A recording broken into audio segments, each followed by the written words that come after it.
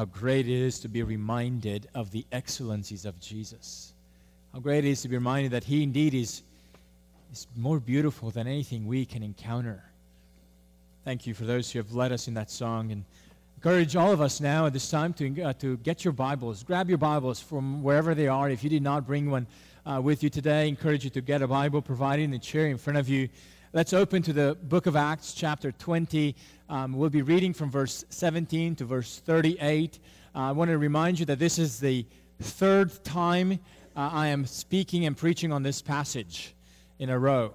And this is a third of 5 times.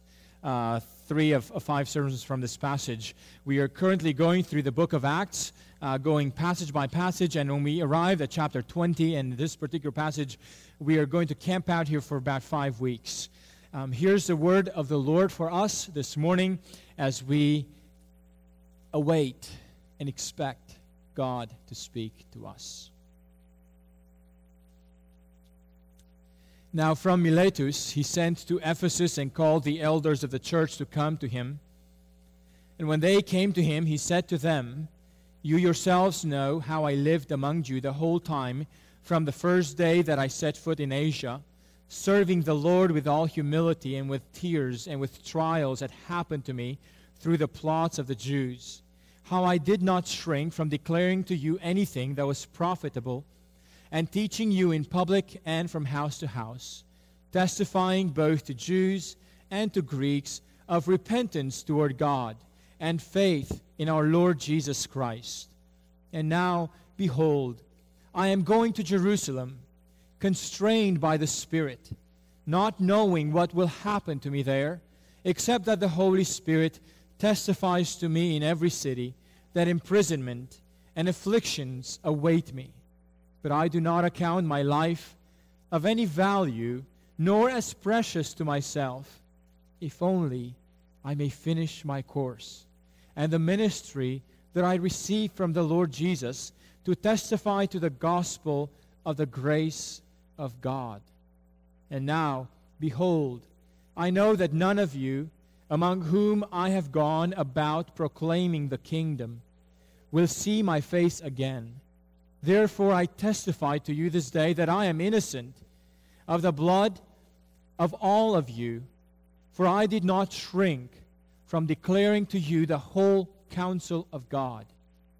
Pay careful attention to yourselves and to all the flock in which the Holy Spirit has made you overseers, to care for the church of God, which He obtained with His own blood. I know that after my departure, fierce wolves will come in among you, not sparing the flock. And from among your own selves will arise men speaking twisted things to draw away the disciples after them. Therefore, be alert, remembering that for 3 years I did not cease, night or day, to admonish everyone with tears. And now I commend you to the God and to the word of His grace, which is able to build you up and to give you the inheritance among all those who are sanctified. I coveted no one's silver or gold or apparel. You yourselves know that these hands ministered to my necessities and to those who were with me. In all things I have shown you that by working hard in this way, we must help the weak. And remember the words of the Lord Jesus, how He Himself said, "It is more blessed to give than to receive." And when He had said these things, He knelt down and prayed with them all. And there was much weeping on the part of all. They embraced Paul and kissed him, being sorrowful most of all because of the word he had spoken, that they would not see his face again. And they accompanied him to the ship. Amen. This is the word of the Lord for our hearts this morning. Let's ask the Spirit of God to bless the preaching of His word for our hearts. Oh Lord, we thank You that indeed You have blessed us by Your grace. Father, we thank You that indeed Your grace was manifested not only in Christ and the redemption He provided for us, but also in the revelation of Your word to us. We pray that You would speak to our hearts through the power and through the presence of the person of the Holy Spirit among us. We pray this in the name of Christ. Amen. Well, friends, for those of you who are for the first time with us, it might surprise you that we have been going through the book of Acts, text by text. This is the 50-some sermon in this series, but it is the third sermon in this passage. The first sermon was about what the church is. Last week and today, we're going to talk about what the distinct message of the Christian church is. Next week and the week after, we will talk about the leadership of the church. Who is called to lead the church and what are they called to do? This morning, I want to really follow up and continue the second half of the sermon on the distinct message of the Christian church. The distinct message of the Christian church. We saw how in this passage, when Paul calls the elders in Ephesus to come to him, he's giving them instructions about how they should lead the congregation, what they should do. And we saw how in this passage, a big part of what he's communicating to them is actually his own testimony of what he did in Ephesus as a pastor, as an evangelist, as one who was among them for 3 years.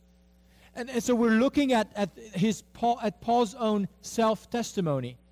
And we see that so much about what he says about himself has to do with teaching, what he taught.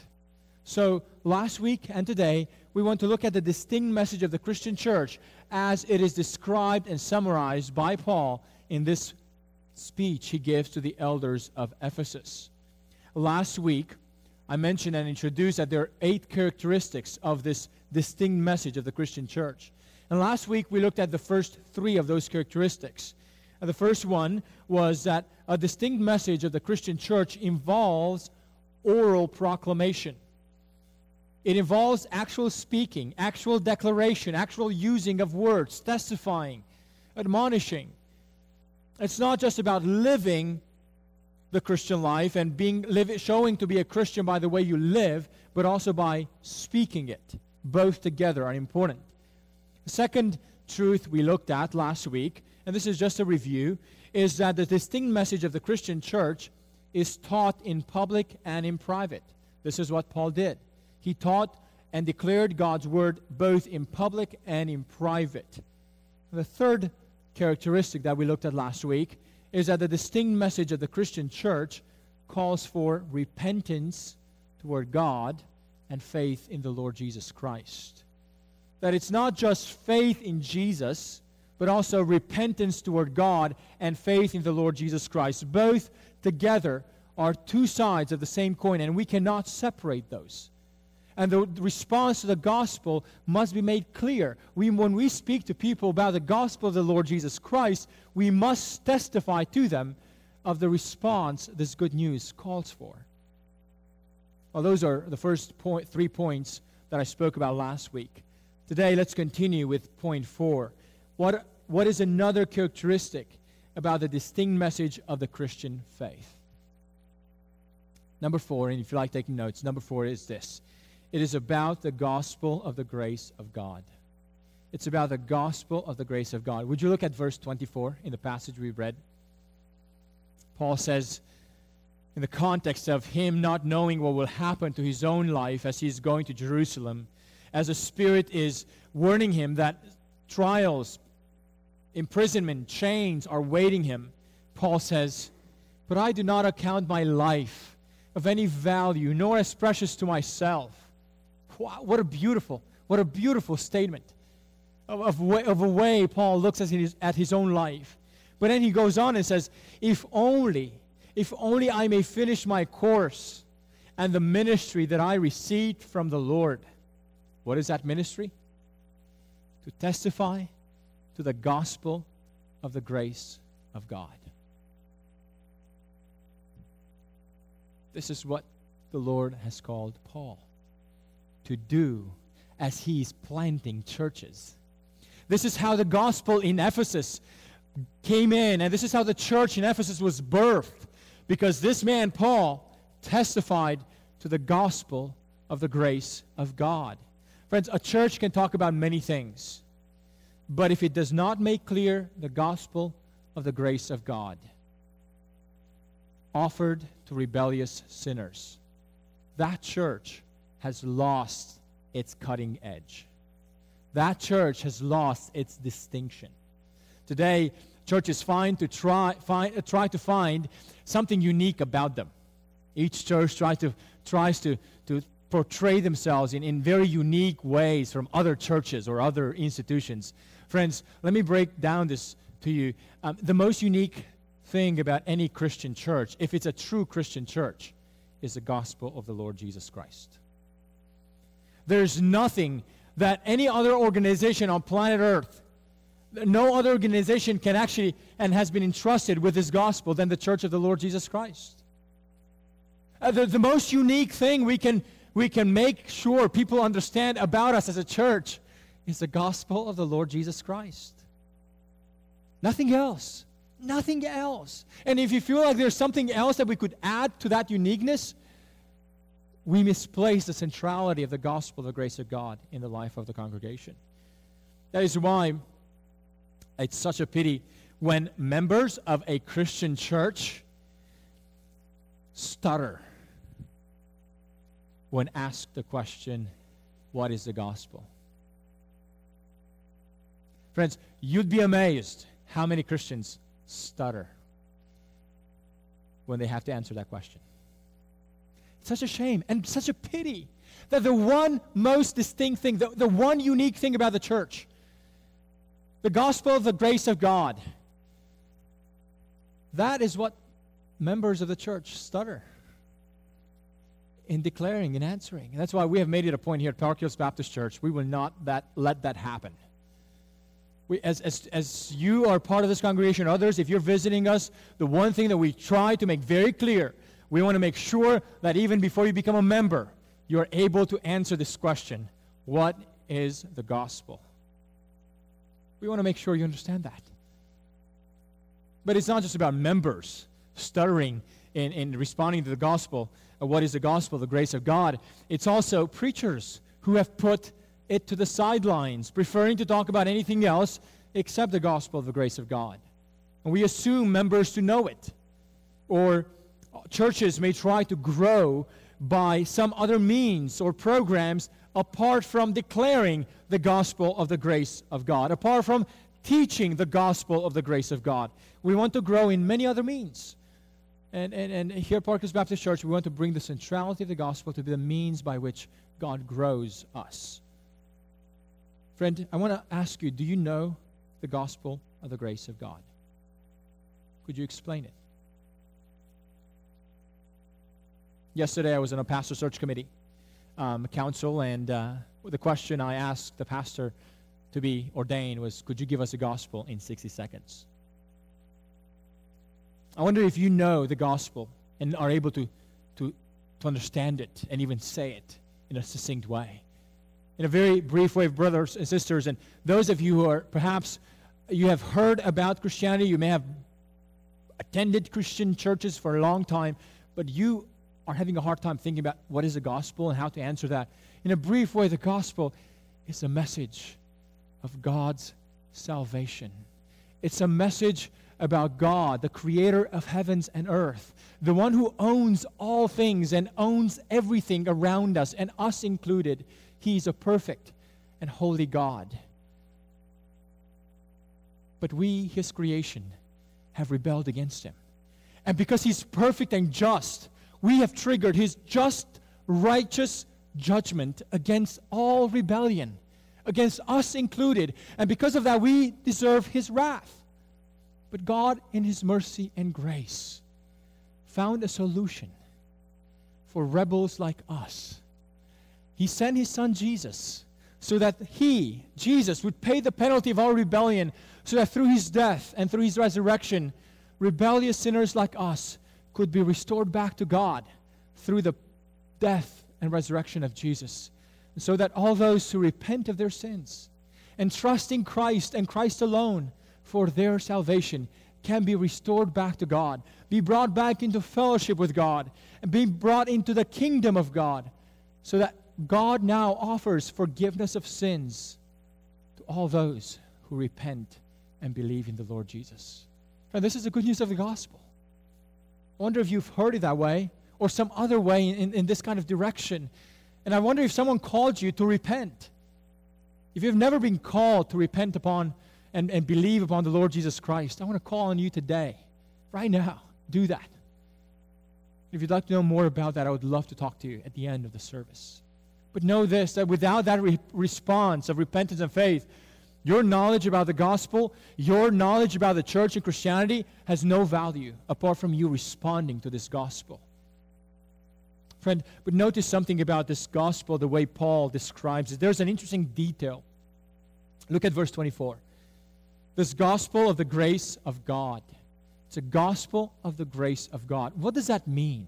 What does it mean that's the gospel of the grace of God? In other parts of Scripture, we read that it's a gospel of God, or the gospel of Jesus Christ, or the gospel of the kingdom. But here, it speaks of the gospel as being the gospel of the grace of God. What does that mean, the grace of God? Well, it means that it is God's unmerited favor. When we typically think about the grace of God, the first thing that comes to our mind is free, right? When you think about the grace of God, freely given. And it's true, God's grace, the grace of God makes the gospel free for us. But friends, it's way more than free. As a matter of fact, if all you think about the grace of God is as that which is free, you're actually missing out on really what God's grace is about. It's not about free stuff, although it includes it. It's more than that. And to help you illustrate and help you see the difference, what I'm trying to say is, think about a credit card company. For instance, if you've been a loyal customer with a credit card company, you may get some free gift because you've been a loyal customer for a long time with that company. It's a free gift. Or you might receive a free gift in the mail because you've been on someone's mailing list. You are the recipient of a free gift. Is that grace? No. It could be in some way, but when we think about God's grace, it's not. Because a credit card company, when they send you their gift, it's because you've been a loyal customer. You deserve that. They want to give that gift to you freely because you've been good. But God's grace is not just about free stuff. God's grace is unmerited free stuff. Unmerited favor. To unpack this further, God's grace is not God's free gift because you've been a loyal customer.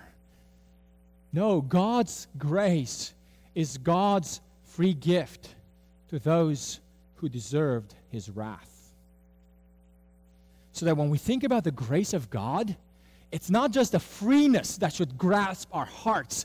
It's the fact that we don't deserve it. As a matter of fact, we deserve the opposite. We deserved God's punishment, and yet God gave us His favor. We deserve to be separated from God forever, for all eternity. And instead, through Christ, God gives us adoption. God gives us His inheritance. God gives us His free gift to those who deserve the opposite. So when we think about the grace of God, we should not just think about freeness. We should think about unmeritedness. That's why, dear friends, the gospel of the grace of God first humbles us before it can save us. The gospel of the grace of God is something reminds us of that which we did not deserve. Actually, the gospel of the grace of God must humble us first before it can save us. Otherwise, we think that we get the grace of God because we deserve it, or because somehow God owes it to us to save us. Today, people want a gospel that is built on man's self-esteem. The grace of God, who is given to us because God finds us so precious in His sight. Oh no, friends. God gives us His grace not because we're precious in His sight. God gives us His grace despite the fact that we deserve His wrath. We want a gospel that builds up self-esteem. We don't want to speak about in the gospel to include this idea that man is corrupt, that man deserves God's judgment. But the grace of God tears down man's sinful self-esteem and reminds us that the gospel of God is a gift that none of us deserved. None of us. And yet, God offers it. Man sometimes ponders if it's worth responding to the gospel call.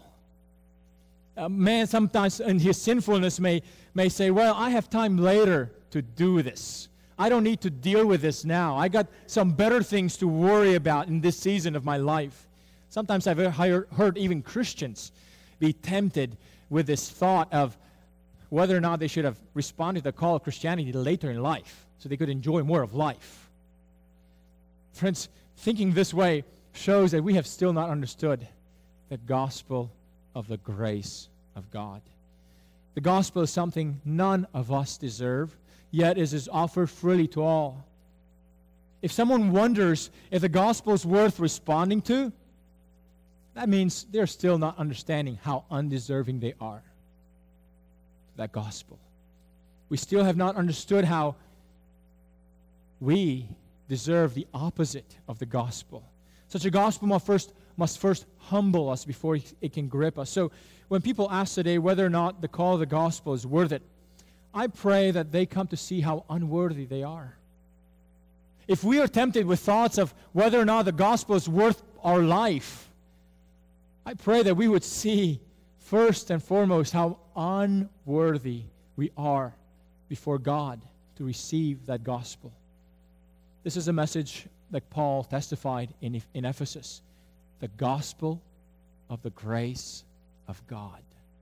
Unmerited. Second of all, this is really point 5. It's my second point in today's sermon, but it's point 5 in the list of characteristics. The distinct message of the Christian church is about the kingdom of God. Look at verse 25. It's about the kingdom of God. Paul says, "And now behold, I know that none of you among whom I have gone about proclaiming the kingdom." Notice now that everything Paul said so far, he spoke about the gospel of the grace of God. He spoke about the call, testifying about repentance and faith. But now he describes the same message through this picture of the kingdom. Yes, everything that Paul has spoken about, he could also summarize in this one phrase, proclaiming the kingdom. This means that the gospel of the grace of God is about the kingdom of God. How do people enter into that kingdom? By repenting toward God and believing in the Lord Jesus Christ. Jesus himself linked the message between the kingdom and repentance. It began with Jesus. In Mark 1:14, it says that after John was arrested, Jesus came into Galilee, proclaiming the gospel of God and saying, "The time is fulfilled. The kingdom of God is at hand. Repent and believe in the gospel." You see, the message about the kingdom of God is linked with a message about repentance. The way people enter into that kingdom is by repenting and believing. The gospel of the grace of God does not just offer us forgiveness of sin and leaves us to ourselves. It is a forgiveness that brings us under the reign of God. The alternative of remaining unforgiven leaves us under the wrath of God. But when the gospel of the grace of God is offered to us and we respond to it, we become part of the kingdom of God. Friends, we cannot separate the gospel from the kingship of God, from his reign. We cannot do that. This means that we cannot have Christ only as our Savior, but not as our King or Lord. There's been a false teaching that has separated that in the 1970s. We cannot separate Christ to be only our Savior, but not our King. When we receive Christ, we receive him holistically. Therefore, to receive Christ means to receive God's reign in our lives as well. The implication of this is that Paul's message about the kingdom of God is what produced the church in Ephesus. The one place where the rule of God should be most visible and most visibly seen on earth is the church. The one place where the rule of God is seen most visibly on earth is in those sinners who have been granted forgiveness and who have repented of their sins and trusted in the Lord Jesus Christ. They have been transferred from the kingdom of darkness to the kingdom of light. The one place where the reign of God is most visibly seen on earth on this side of eternity is the local church.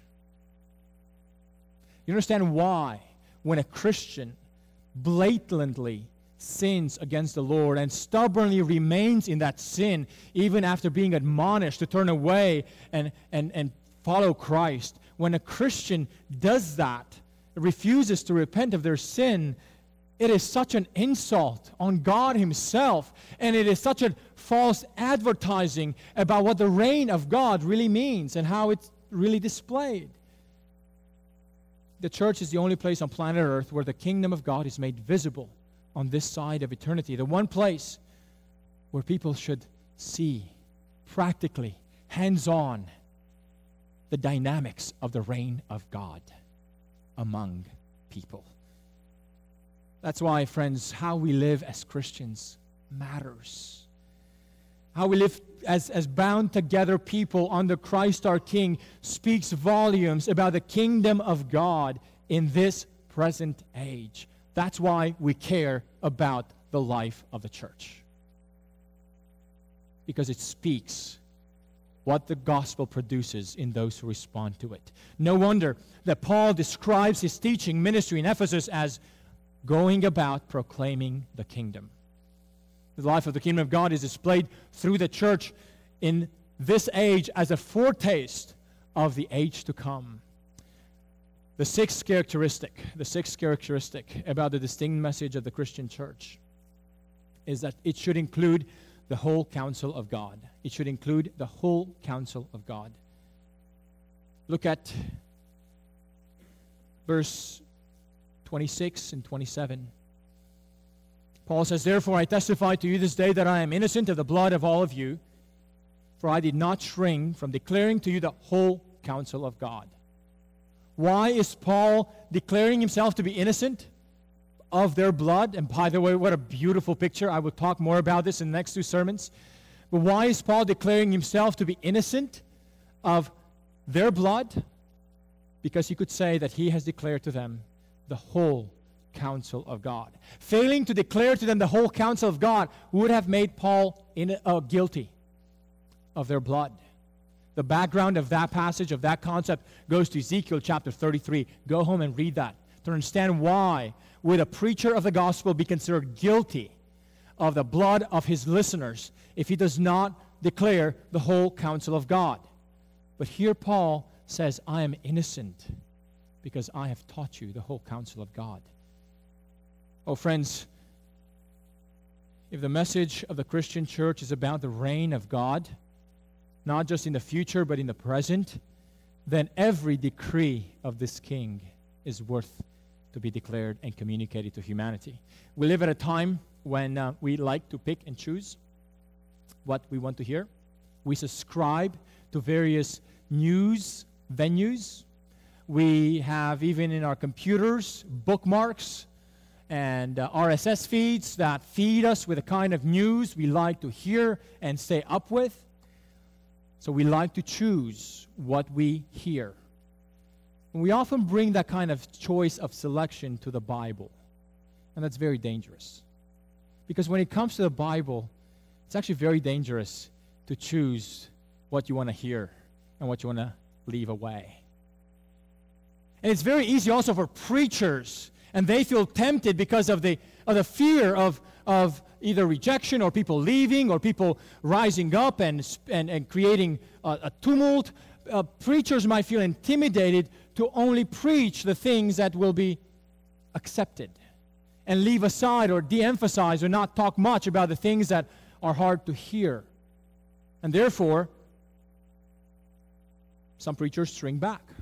But here Paul says, not Paul, Paul says, I did not shrink from declaring to you the whole counsel of God. Now, it's true that some truths of the Bible are more foundational than others. They're more essential than others, but that does not mean that the less essential truths are unimportant.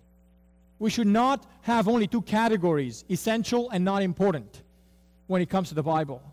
There are some essential truths about the deity of Christ, about the virgin birth of Christ, about the atonement, about the doctrine of election, about the doctrine of God's sovereignty, about the doctrine of man's responsibility, about hell and judgment, and all those things about the gospel. There are certain things about that are absolutely foundational.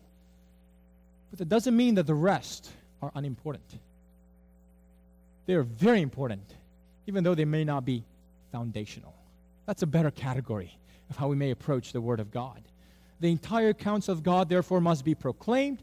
The entire counsel of God must be heard and studied. Friend, let me ask you this. Do you tend to be a minimalist when it comes to God's Word? What do I mean by that? Do you say, just let me know the bare minimum to be saved, and that's enough for me? And do you use that as an excuse for growing God's truth and God's knowledge? Friends, such an attitude is very unhealthy spiritually. If Paul had this burden that to declare the whole counsel of God makes him unguilty, versus failing to declare that makes him guilty, then what does that say about the importance of the whole counsel of God for the people of God? Just think about that. The distinct message of the Christian church should include the whole counsel of God. Paul's commitment to declare the whole counsel should alert us of the importance we should give to all that God has revealed to us in His Scriptures. Point number 7, about the distinct message of the Christian church. The distinct message of the Christian church admonishes us. Admonishes us. Look at verse 31. Therefore, be alert, remembering that for 3 years I did not cease, night or day, to admonish everyone with tears. Now, the verb to admonish means to counsel about avoidance or cessation of an improper course of conduct, to warn and to instruct. Now, let me put this in perspective for us. We all like to hear about the grace of God. We all like to have a preacher that just speaks about the grace of God. Would you also like to have a preacher that speaks about admonishing us in the things we need to be instructed or changing or needing to work on? You see, sometimes we want to prefer between one or the other. But notice how Paul here does both. He says for 3 years, night and day, he has been admonishing these people with tears. Would you have liked to be a member of the church of Ephesus during Paul's pastorate, when he was carrying out his shepherding by admonishing night and day with tears? You see, it fits. It's all in one package. The same Paul who spoke about the grace of God speaks about admonishment here. An important part of the distinct message of the Christian church is warning and admonishing. Warning the unbelievers of the wrath to come, warning believers of the traps of sin and ungodliness. You see, Paul did this not just in Ephesus. He spoke about it in Colossians 1:28, which, by the way, is our theme verse for our mission statement as a church. Paul says in Colossians 1:28, Him we proclaim. Him, Christ, we proclaim. And then he goes on and says, warning everyone and teaching everyone with all wisdom, that we may present everyone mature in Christ. You see, the teaching about the grace of God, the teaching about the gospel is not opposed to admonishing and warning. It's not opposed to the call to respond and change our course of life. Titus 2:11. Write this reference down. Titus 2:11. For the grace of God has appeared, bringing salvation for all people, training us to renounce ungodliness and worldly passions, and to live self-controlled and upright and godly lives in this present age. The same grace of God. The admonishment present in Paul's ministry is part of the distinct message of the Christian church. I wonder, do churches today still give admonishments and warnings? Is there a place for admonishing and for warnings in the Christian message today? Should there be a place for that in our church? If there was a place for that in Paul's teaching, not just publicly but privately as well, why do so many churches, why do so many Christians have a hard time with it? Friends, are we a church where giving admonishment towards one another is acceptable? Or is it weird or unusual when it happens? Lastly, the last point about the eighth characteristic of the distinct message of the Christian church is that it not only admonishes us, it's profitable. It's profitable. Look at verse 20. Go back all the way at the very beginning. I left this point the last. This is the one that with which Paul began his list of describing the distinct message of the Christian church. Paul says in verse 20, "How I did not shrink from declaring to you anything that was profitable." Oh, what an encouragement this is. That the distinct message of the Christian church, which must be proclaimed and taught, both in public and in private, the message that calls people to repentance toward God and faith in the Lord Jesus Christ, the message of the gospel of the grace of God, the message about the kingdom of God, is a message that includes the whole counsel of God. It's a message that admonishes us. It's a message that is profitable for us. How great it is to hear that. It is profitable. In other words, to translate that phrase, it is for your advantage. It is for your advantage. But notice a puzzling expression. Paul says, "I did not shrink from declaring to you anything that was profitable." Why this awkward phrase? Because there are times the things that often are for our advantage we may not like to hear. And that's so true spiritually. It is because they're profitable for us spiritually, and it may challenge us to be doing things differently that we don't want to hear that.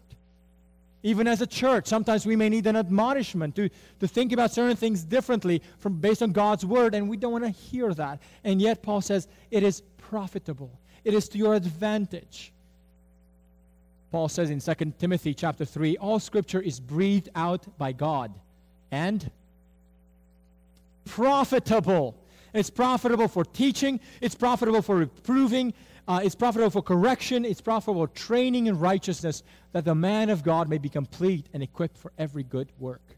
Oh, friends, if we were convinced that the full revelation of God is profitable for us, if we came to any opportunity of reading God's Word and meeting together, when we came to Sunday mornings, when we gathered together, if we would gather with this conviction, God's Word is profitable for us to hear. It is profitable for us to study it in Sunday school classes. It is profitable for us to hear it declared. It is profitable for us to read it on our own, or read it one-on-one with another believer, or read it one-on-one with an unbeliever. It is profitable. May our congregation be the kind of church that understands this characteristic. It is profitable for us to hear the whole counsel of God. What are 8 characteristics of the distinct message of the Christian church? Let me run through these again. It involves oral proclamation. It is taught both in public and in private. It testifies of repentance toward God and faith in the Lord Jesus Christ. It is about the gospel of the grace of God. It proclaims the kingdom of God. It includes the whole counsel of God.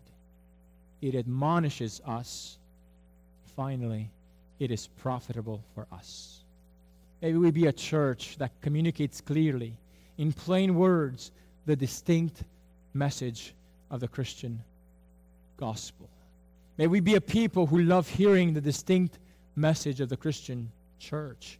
May the spiritual leaders of the church be committed constantly to guard and protect the distinct message of the Christian church. Would you pray with me?